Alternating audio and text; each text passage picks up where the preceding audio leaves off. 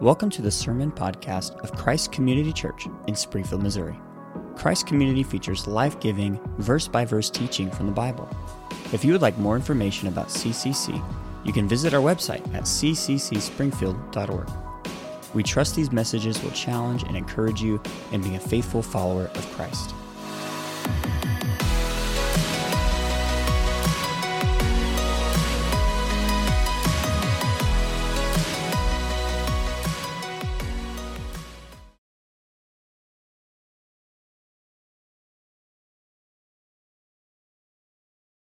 I'm actually really excited to be here today. It was about a little over 25 years ago or so. I was in college, and as a college student, but what I was thinking about in regards to today's message in Romans is that it was a little over 25 years ago. I was a college student sitting in an adult Bible study class going through the book of Romans.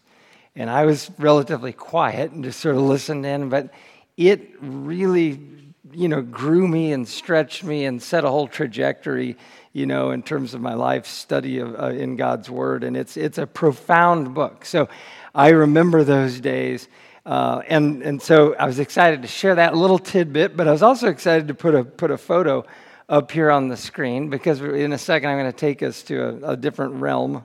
But this photo, when you look at it, you say, here, we're sort of zoomed in, and you say, what do I see here? I've got a looks like a motorcycle. I've got, a disc brake system here, a control arm. I see an exhaust pipe wrapping around, a Husqvarna exhaust upper left, a suspension member there in the middle. Looks like sort of knobby tires. You might start thinking, well, I can sort of glean, looks like a motorcycle, looks like an off-road dirt bike of some type. And you're starting to look at all these details and try to put the pieces together. But if we were to zoom out, and let's go ahead and zoom out on this photo, this opens up a whole different panorama here. And this is the other place I wanted to go just for a second. This is where I stood about a month and a half ago on top of Engineer Pass in Colorado, southwest Colorado. And you can see all of a sudden now, not only do I verify, yes, indeed, it is this off-road dirt bike, but now I know where it is, sort of what's around it, its surroundings. I see incredible mountains off in the background, some other 14ers over there. This is the San Juan Range. It's just an awesome area. So you just get this incredible view, and if you ever have a chance to go out there, I would encourage you to do so. But nonetheless, when you zoom into the details, you see these things, and you start putting it together. But you at times need to zoom back out to see the big picture view.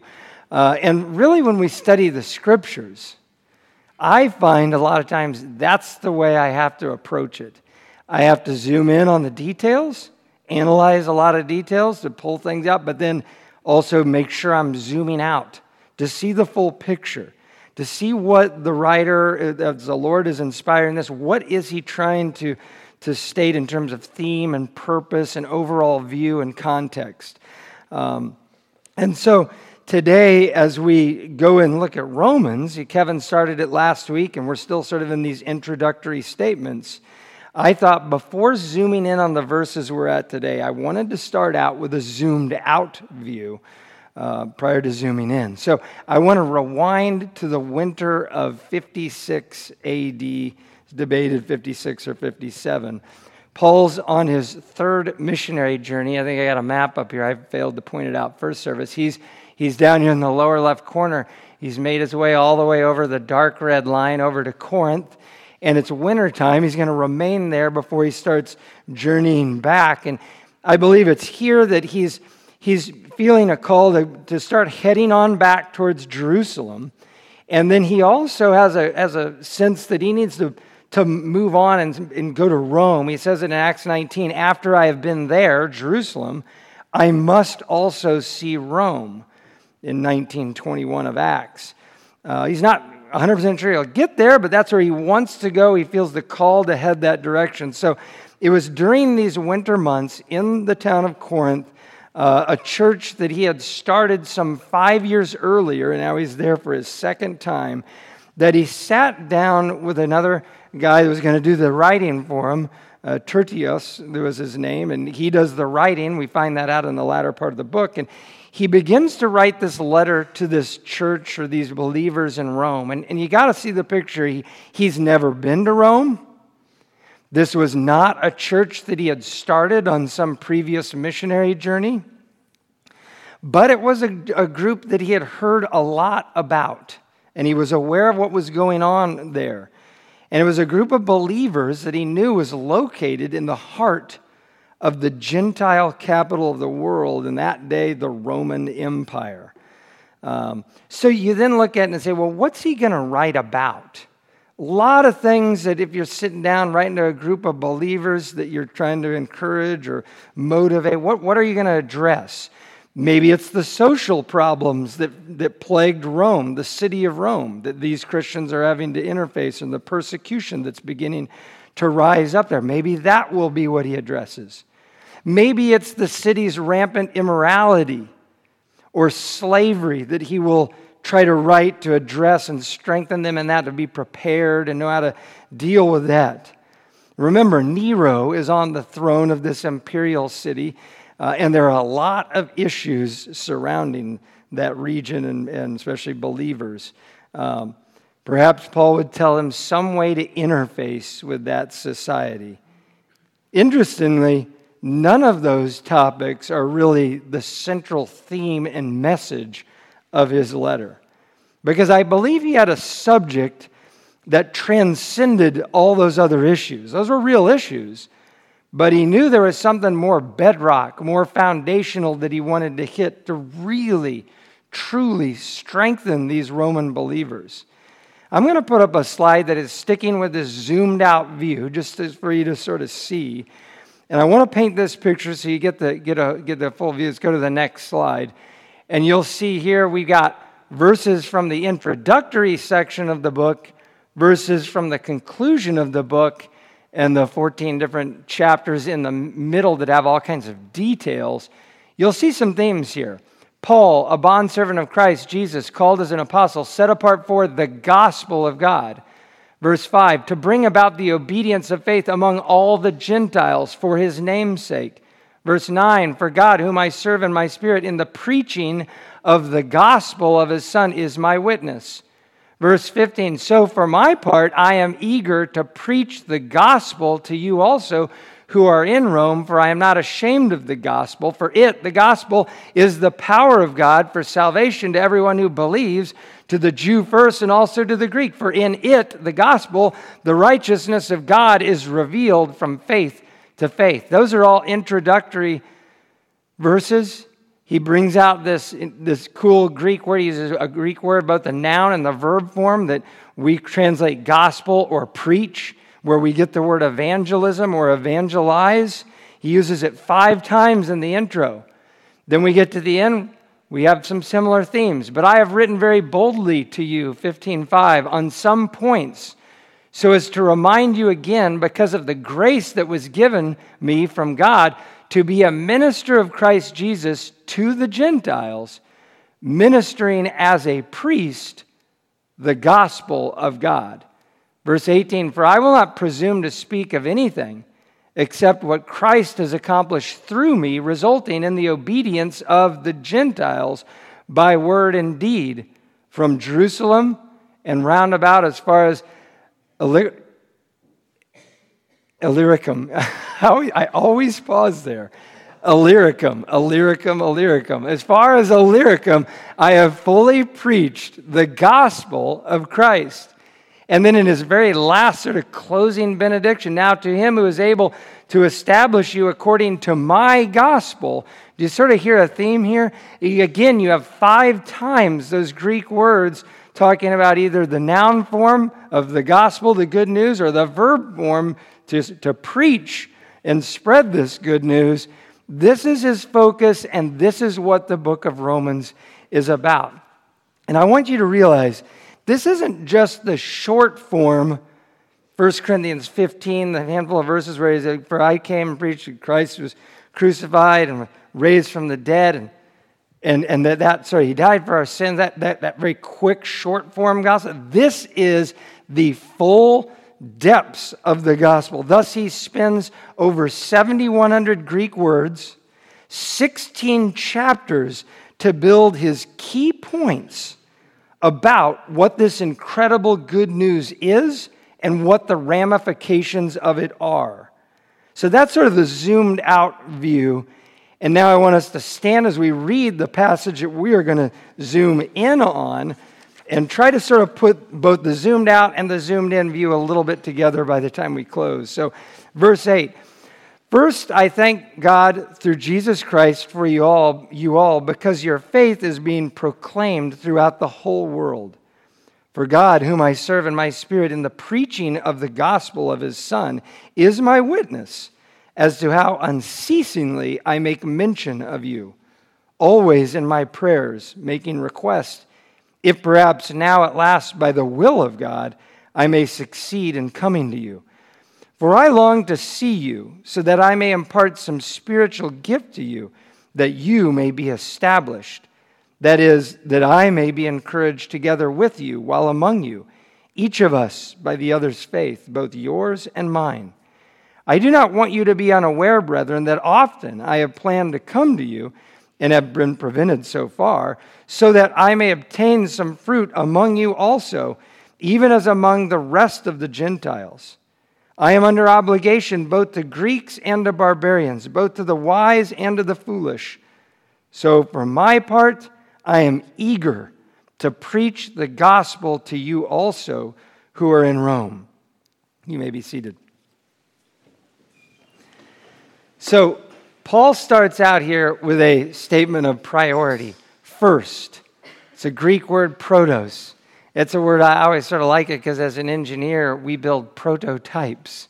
And many times our prototypes crash and burn. And there's many of you that have done things like this, and you have to find out, well, it didn't work. Let's tweak it again. And eventually we get to the final thing. But nonetheless, protos here, he's starting out. First, I need to start by making sure you understand of first importance how immensely thankful I am for you all there in Rome. And he goes on and gives us a reason as to why he's so thankful for these believers. And he says that it's because their faith is being proclaimed throughout the entire world. So as I've been reading and studying this, I've been sort of in my mind denoting it as their world-renowned faith. And you say, well, why is it so critical for Paul to lead off here? I mean, it's going to be a doctrinal thesis that he's going to build. That many students have read this book of Romans to study the depths, but he starts here with letting them see his heart towards them in terms of his thankfulness. And I have to believe that would be an incredible encouragement just to know the Apostle Paul is thinking of us, and he's thankful for us, even though he's never been here before. He's aware of what's going on, and he's writing us, and so he's encouraging them, letting them see his heart towards them. And there's another point, though, I want to bring out, is that his thankfulness is focused on a condition of their heart, a spiritual reality in their lives that is of profound importance. And namely, that is their faith. He says, I'm thankful because your faith is being proclaimed. One reason why I think he decided to home in on that is because faith will be a central part of his message in this book. This spiritual reality in their lives of profound importance is that their faith is being proclaimed. He knows they have this faith. Faith, this central point, it is what I sort of term the actuator or the key responsibility of man. When it comes to this gospel message, you'd have to say, well, what is the responsibility of man in terms of the gospel? He's going to tell us a lot of things that the Lord did. He's going to say a lot of what Christ did for us. What's man's responsibility? He will dive into that, and he will make it clear.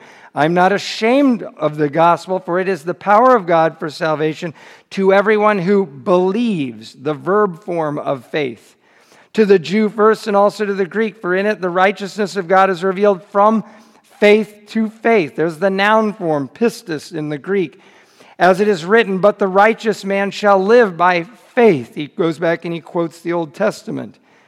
And when he gets to chapter 3, he's just cruising with this message of the responsibility of man to believe, and he makes it very succinct and clear. In 3:28, for we maintain that a man is justified by faith apart from works of the law. So this idea of faith is going to be a central target of his, and he starts off right off the bat saying, I'm thankful for you because your faith, you have this faith, and it's being proclaimed. Another thing I think that's sort of cool to note here, just as we stop and think about it, this group in Rome obviously was known for what they believe, what they believed. Their belief was having an impact on those around them. When Paul says it's being proclaimed throughout the world, we have to say, well, what all does that mean? Well, when they're this group of believers in the hub of the Roman Empire, living in a culture of polytheism and all kinds of Greek gods and different things, and here's a group of people that begins to come up and grow in number they're talking about a monotheistic view of a singular God and a single man who visited their own nation, their empire, only several years before, and people are beginning to say this is a little different. This group of people, what they're believing, and so they're known for this, and it's having an impact. And it made me think about this as we live our lives, and we live out our faith. A proclamation essentially goes out. If we're actually willing to let people see what we really believe. You can hide what you believe, or you can make it fairly clear what you believe. And I'm not saying in a rude or disrespectful way, just this is what I believe. I was telling the first service, I had lunch with Isaac and some other engineers this week, and a lot of them, I don't know if they're believers or not, young engineers, and we walked over to eat, and we're walking back, and we were talking about how God I mentioned something about direction and how different career opportunities and different companies you might want to work for and different things to look at. And I said, but in all this, you just pray and seek the Lord's direction. A little tidbit there. Let people hear that you believe there is a bigger picture to this thing. It isn't all just about you choosing what I want. No, you turn it over to the Lord. Those are those little tidbits, and I've noticed through the years that guys I work with, they'll come up, they can begin to glean when you live like that. I have to believe that these people have lived in such a way that what they believed in was going out and being proclaimed. There's something unique here with this group, and they were known for it. I think of the impact of someone like a Daniel. You remember Darius the king, and he's in the lion's den and all this stuff. Here's Daniel. He's lived his life. Did people around him know what he believed?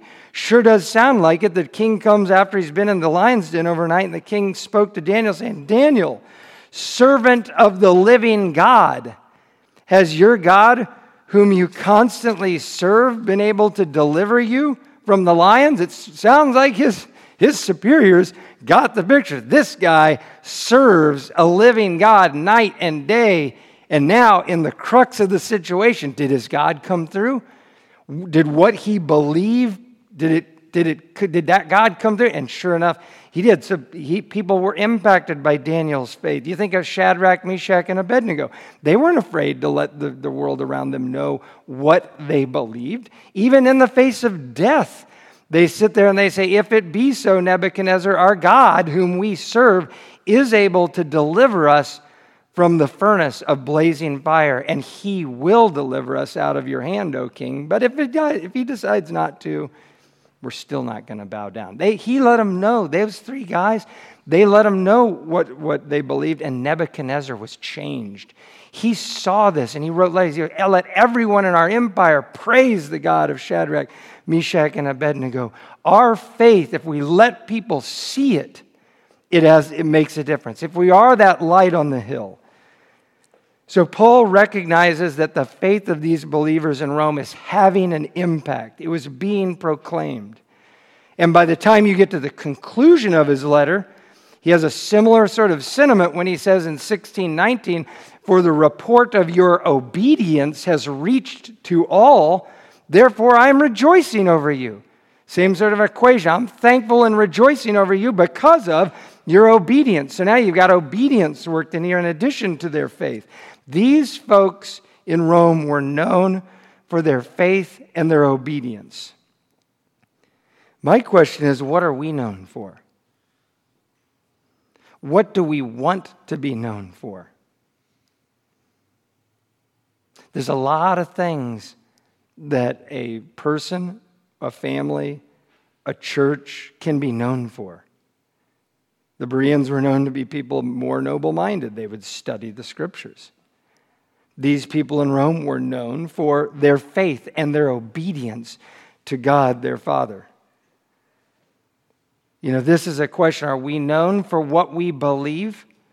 I'm not saying there aren't other good qualities to have, but I do think that what we believe and our obedience to our God should be one of the foundational elements that brings us together and then therefore becomes an example to those around us. You know, I was thinking as you think about the world looking and seeing and seeing our faith and our obedience, it's sort of what is the image that we're portraying out to the people around us. I was laughing as I was thinking as well about businesses. Businesses go to great lengths for you to view them with a certain image or light.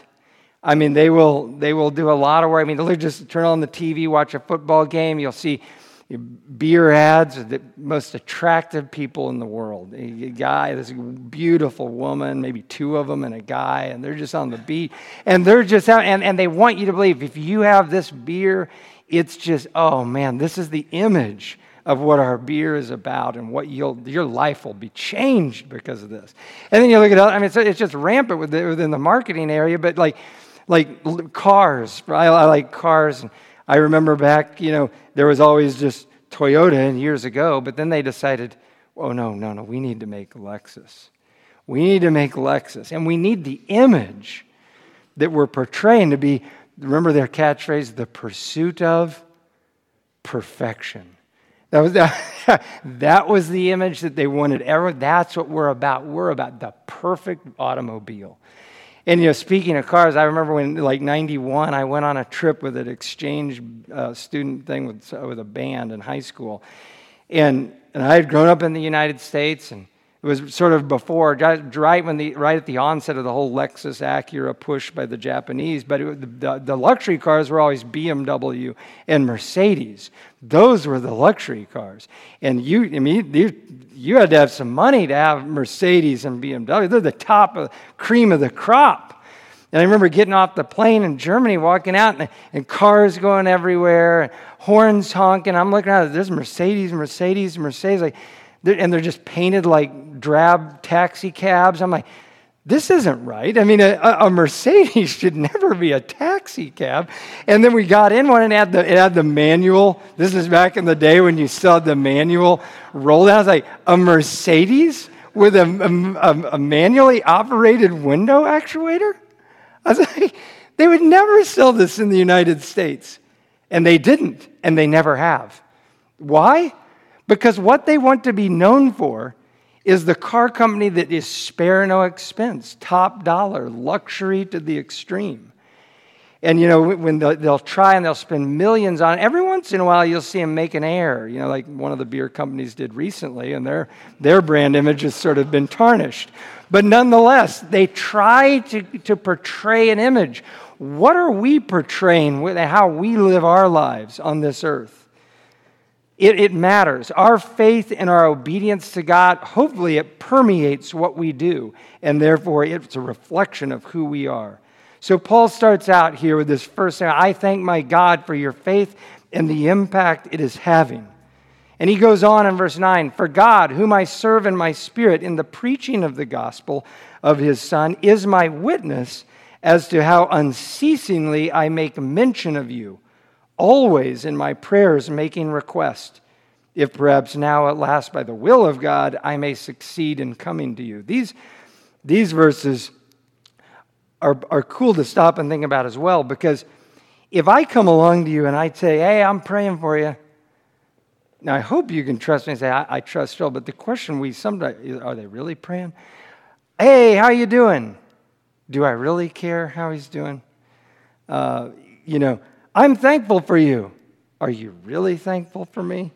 This is the nature of our world with people, as fallen people, and we don't all know what we can trust or not. Well, Paul decides that this thankfulness before his God is so critical that he's going to now bring God himself into the conversation. He's going to say, I'm going to bring a witness to this equation. I'm telling you I'm thankful for you. Now let me bring God into the equation. Not just any God. This is the God whom I serve in my spirit in the preaching of the gospel.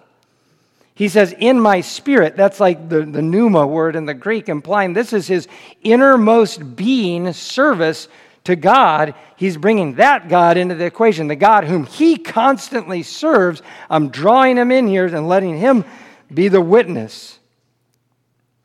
And people have heard of Paul. We've heard of Paul. And one thing as I was thinking about this aspect, he's trying to make the veracity of his statements, the truthfulness of his statements known, is that when you think of Paul, pre-Damascus Road or post-Damascus Road, he served his God with zeal. So if he's going to draw that God into this equation, you better believe that he means business when he says, I'm thankful for you, for your faith, and I pray constantly, unceasingly for you, hoping to come see you. We see this, Paul says this in 1 Thessalonians 5:17, pray without ceasing, the exact same Greek word. This is a call to have an attitude and a posture of prayer in essentially everything that we do. And if you were to sort of look at it in more simple, practical terms, we just shouldn't allow a lot of time to go between when we're praying. We're praying at work. I'm working on a circuit. Lord, help me figure this one out. I'm turning over to do a schematic. Lord, help me figure this out. I'm going on a men's retreat. Lord, help us work this out. We're going on a hike yesterday. We had no clue where the trails led. Lord, help us with this. Guide us to some neat views. We ended up in incredible vistas, and we're looking out and we're thanking the Lord. Prayer should be a part of our everyday and continual life. And Paul is laying it out here that his heart is profoundly thankful for their faith, and he is praying about this and praying for them constantly. As we serve our families, as we serve our church, heartfelt prayer is absolutely essential. And in his heart of hearts, Paul says that he earnestly desired to come visit those believers in Rome. Unfortunately, he had been stopped in the past, but he trusted the Lord's sovereign over that. He says in 15:22, I have often been prevented from coming to you. So we know he's wanted to come, and now he's saying, if perhaps now, at last, by the will of God, I may succeed in coming to you. I like how Paul's phrased this because he's deferring to the Lord's will as to whether he will ultimately get to go to Rome. He's made it exceedingly clear he wants to go there. His heart is to go there. But he ends up leaving it at the will of God as a perhaps, if perhaps God will actually get me there. And we know that God does get him there. In chains, but he gets him there. And he does have a witness when he arrives. And James makes this statement, that we too, as we walk on the earth, I'm going to skip down to verse 15 of James 4. It says, instead of saying, we're going to go here, we're going to go there, we're going to do this, we're going to do that, he says, if the Lord wills, is what we should be saying, we will live and also do this or that. And Paul's living that very illustration out by deferring to the Lord. So, Paul recognized that he desires to go there if the Lord wills it. And I'm going to pause here just for a second, because this is one reason. This is just my opinion. This is just what I'm about to say is just a theory of mine. This is one reason why I think he decided to pen the book of Romans, the winter of 57. He doesn't know for 100% sure that he will ever make it to Rome yet at this point. Jesus has not shown up at his bedside like he will later and say, you will also be my witness in Rome. That hasn't happened yet. He knows that he wants to go to Rome, So if you're in a position where you want to go somewhere and you want to encourage and you want to strengthen a people, and you don't know for certain you're going to get there, you may die in Jerusalem, better write him a pretty good letter and cover the bases just in case you don't get there, but he's hoping he does get there. And Paul wants them to know as he goes on in verse 11, "For I long to see you that I may impart some spiritual gift to you, that you may be established. That is, that I may be encouraged together with you while among you, each by the other's faith." Paul longed to see them. And notice real quickly what he wants to do while he's there. Impart some spiritual blessing or gift upon them. Why, you would ask? So that they can be established, a Greek word meaning strengthened. A strengthening of believers. I actually sort of, as I was looking through this, I think one reason why he's led this off, we're only like 8, 9, 10 verses into this thing, getting down to the 11th verse. This is one of his key purposes for the whole letter. He's wanting to strengthen and encourage these believers, to get them to grow as believers. So he's longing to go, and he's writing with this primary goal and purpose to establish and strengthen these Gentile believers. And we'll know by the time he gets to the end, he'll state it again. "Now to him who is able to establish you according to my gospel."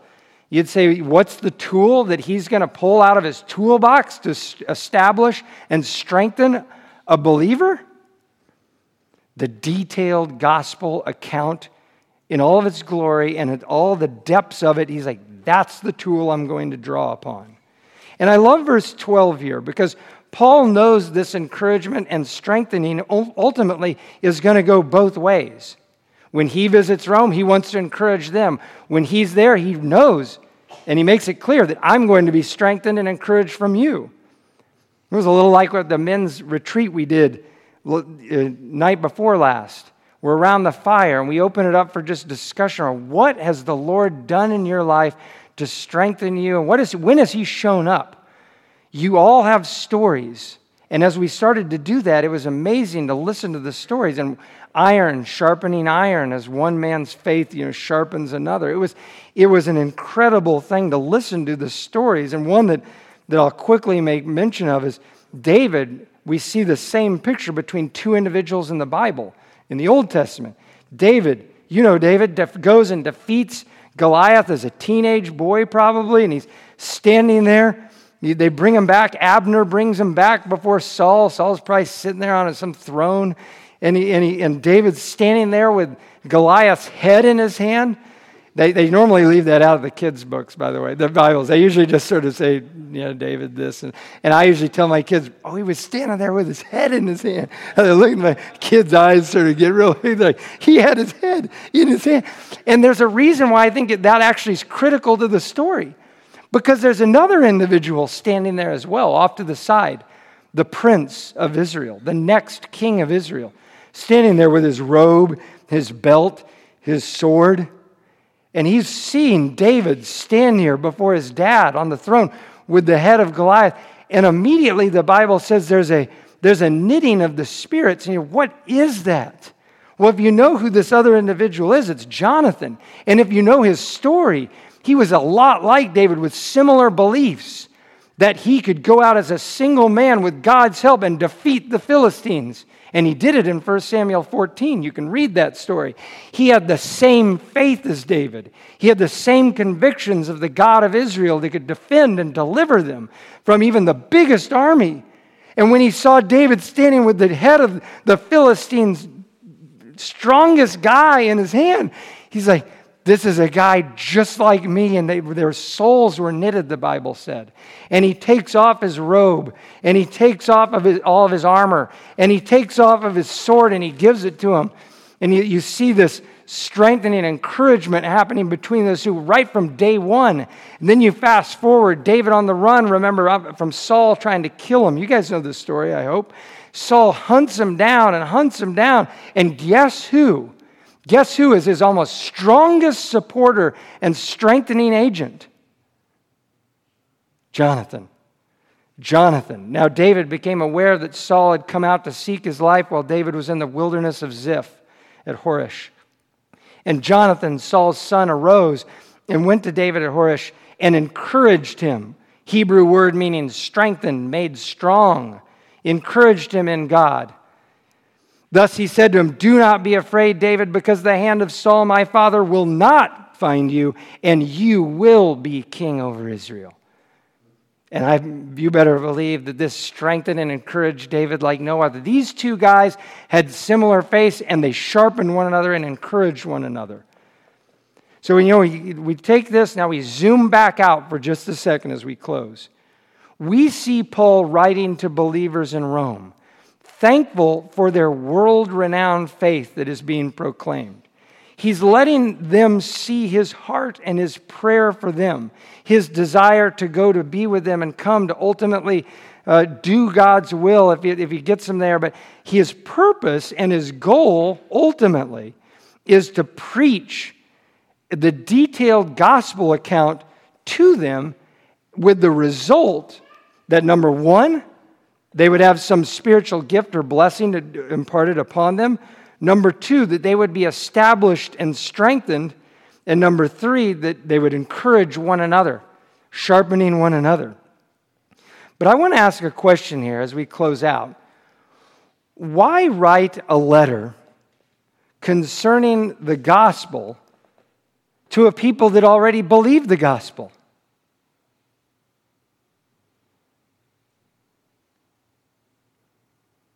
And not just believe the gospel, they're world-renowned faith. Their faith is going out.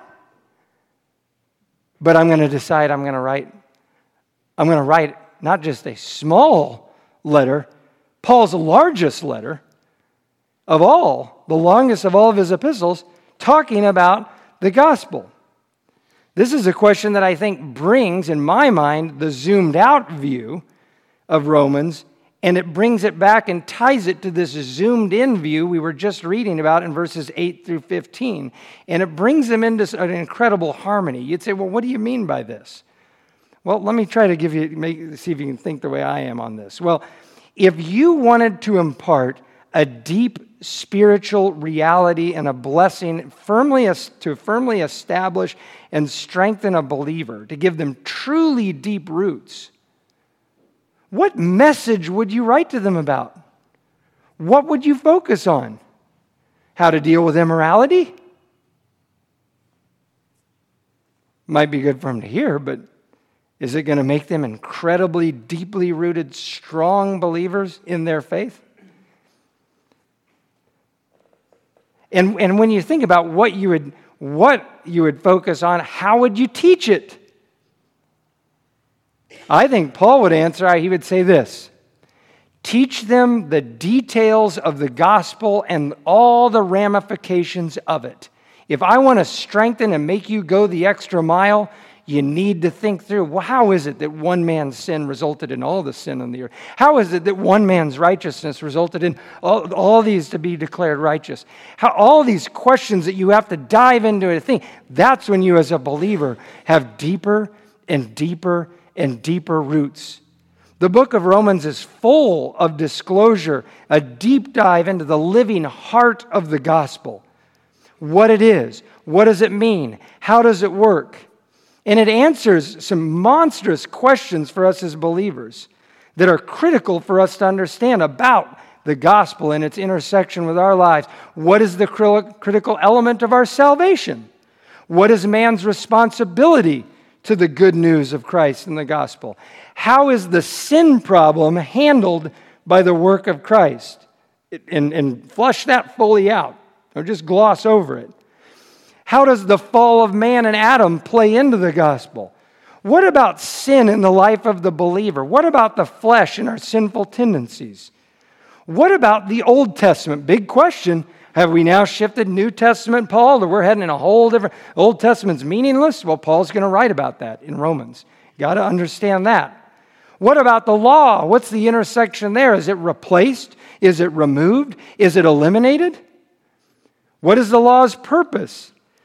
How does one ultimately obtain righteous standing before the Lord? Is it law? Is it faith? He's going to answer those. And another huge one, especially in their day, but I'm here to tell you it's still big today. What about the Jews? What about Israel? How does it work now that the door's been opened for the Gentiles in this good news gospel? He's going to answer that. And the list just goes on and on. It's a huge, big questions, and they require deep and detailed answers if a believer is to be strengthened. Paul was praying that this book would produce some spiritual blessing in the hearts of the first century believers, and he would strengthen them. I'm here to tell you that his letter, this one epistle, has inspired, and as it's been breathed by the Holy Spirit, and it has produced incredible spiritual blessing upon countless believers throughout the 20 centuries since it was written. The impact on guys like Augustine, Luther, Wesley, those are big names. But what about right here? What about last year? What about 100 years ago? Romans has been a central and a massive import for people. One writer said Paul's letter to the Christians in Rome is his masterpiece.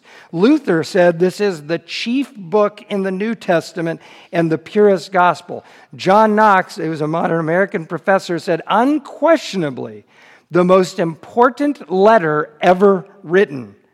A.M. Hunter, a Scottish New Testament professor, this was Paul's magnum opus. And several scholars that I was looking at, one of them called it the greatest letter in the literature of the world. Do you think it had some impact? Do you think his prayers that it would strengthen, encourage, and impart some spiritual blessing to the church? Do you think it had an impact? Oh, I think it did.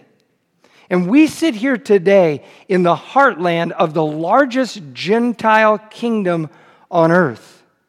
We sit here today as believers in Jesus Christ. We are called the Bible Belt of this great nation. We're known for that. Oh, that's out in the Bible Belt. That's what we should be known for. What would Paul have written to us if he was writing to us as he was writing to that hub of the Gentile world at the time? And they had faith. We're over here thousands of years later in the heart and the hub of the Gentile world, and we have faith. That's why we're all sitting here. What would he write? What would he say if he was standing right here on the stage? He'd probably be a little less wordy than I am, but anyway, he would come and he would tell you the details of the gospel. Well, I guess not. 7,100 words and 16 chapters. That's probably a little bit more wordy than I am now. But anyway, the thing is that we have to ask the question, will we go there in this study of Romans? Will you be willing to be challenged and go the extra mile in the study? Are we going to dive in the way Paul's going to dive in? Will we have the diligence to walk with Kevin through it as he's teaching us, challenging us week in, week out? Or will we come once in a while? I learned a little bit that day and got a little bit. I'm telling you, this book is chocked full of doctrinal truths that strengthen and grow a believer. We have to be willing to dive in and go the extra mile. You say to me, oh, I've read the gospel. I've said it even to myself. Oh, I got the gospel down. You know what that means to me if I say that? That means it's time to open it up and reread it again. Because the minute you think you got all of Romans down and this whole picture of the workings of it's time to go reread it, my friends. Because that's when you know you probably haven't thought through all the depths. I mean, you think of Romans 11 when he says, oh, how unsearchable are the Lord's ways, unfathomable is the mind of the Lord, and he just starts pouring out, and right in the heart of God, of the gospel presentation, he said, you'll never expose or get to the end of the depths of this. And so that's how we have to approach it. By the time you get to Romans 15:15, he says, but I have written very boldly to you on some points so as to remind you again. That's his conclusion at the end. I'm writing to remind you again, very boldly, a lot of text about it. So we have to be able to go with him. Go the extra mile. Dive into this book. Put it in your hearts and into your minds. Memorize key portions of it. Read it ahead of time before Kevin opens it up, or myself or Tyler, whoever's teaching on it. Because as you dive into it, you will be strengthened. And you will be encouraged. Like I was 25, 26 years ago on a whole different life. Like, this is incredible what God has done for us as believers. Thank you for listening to the Christ Community Church podcast.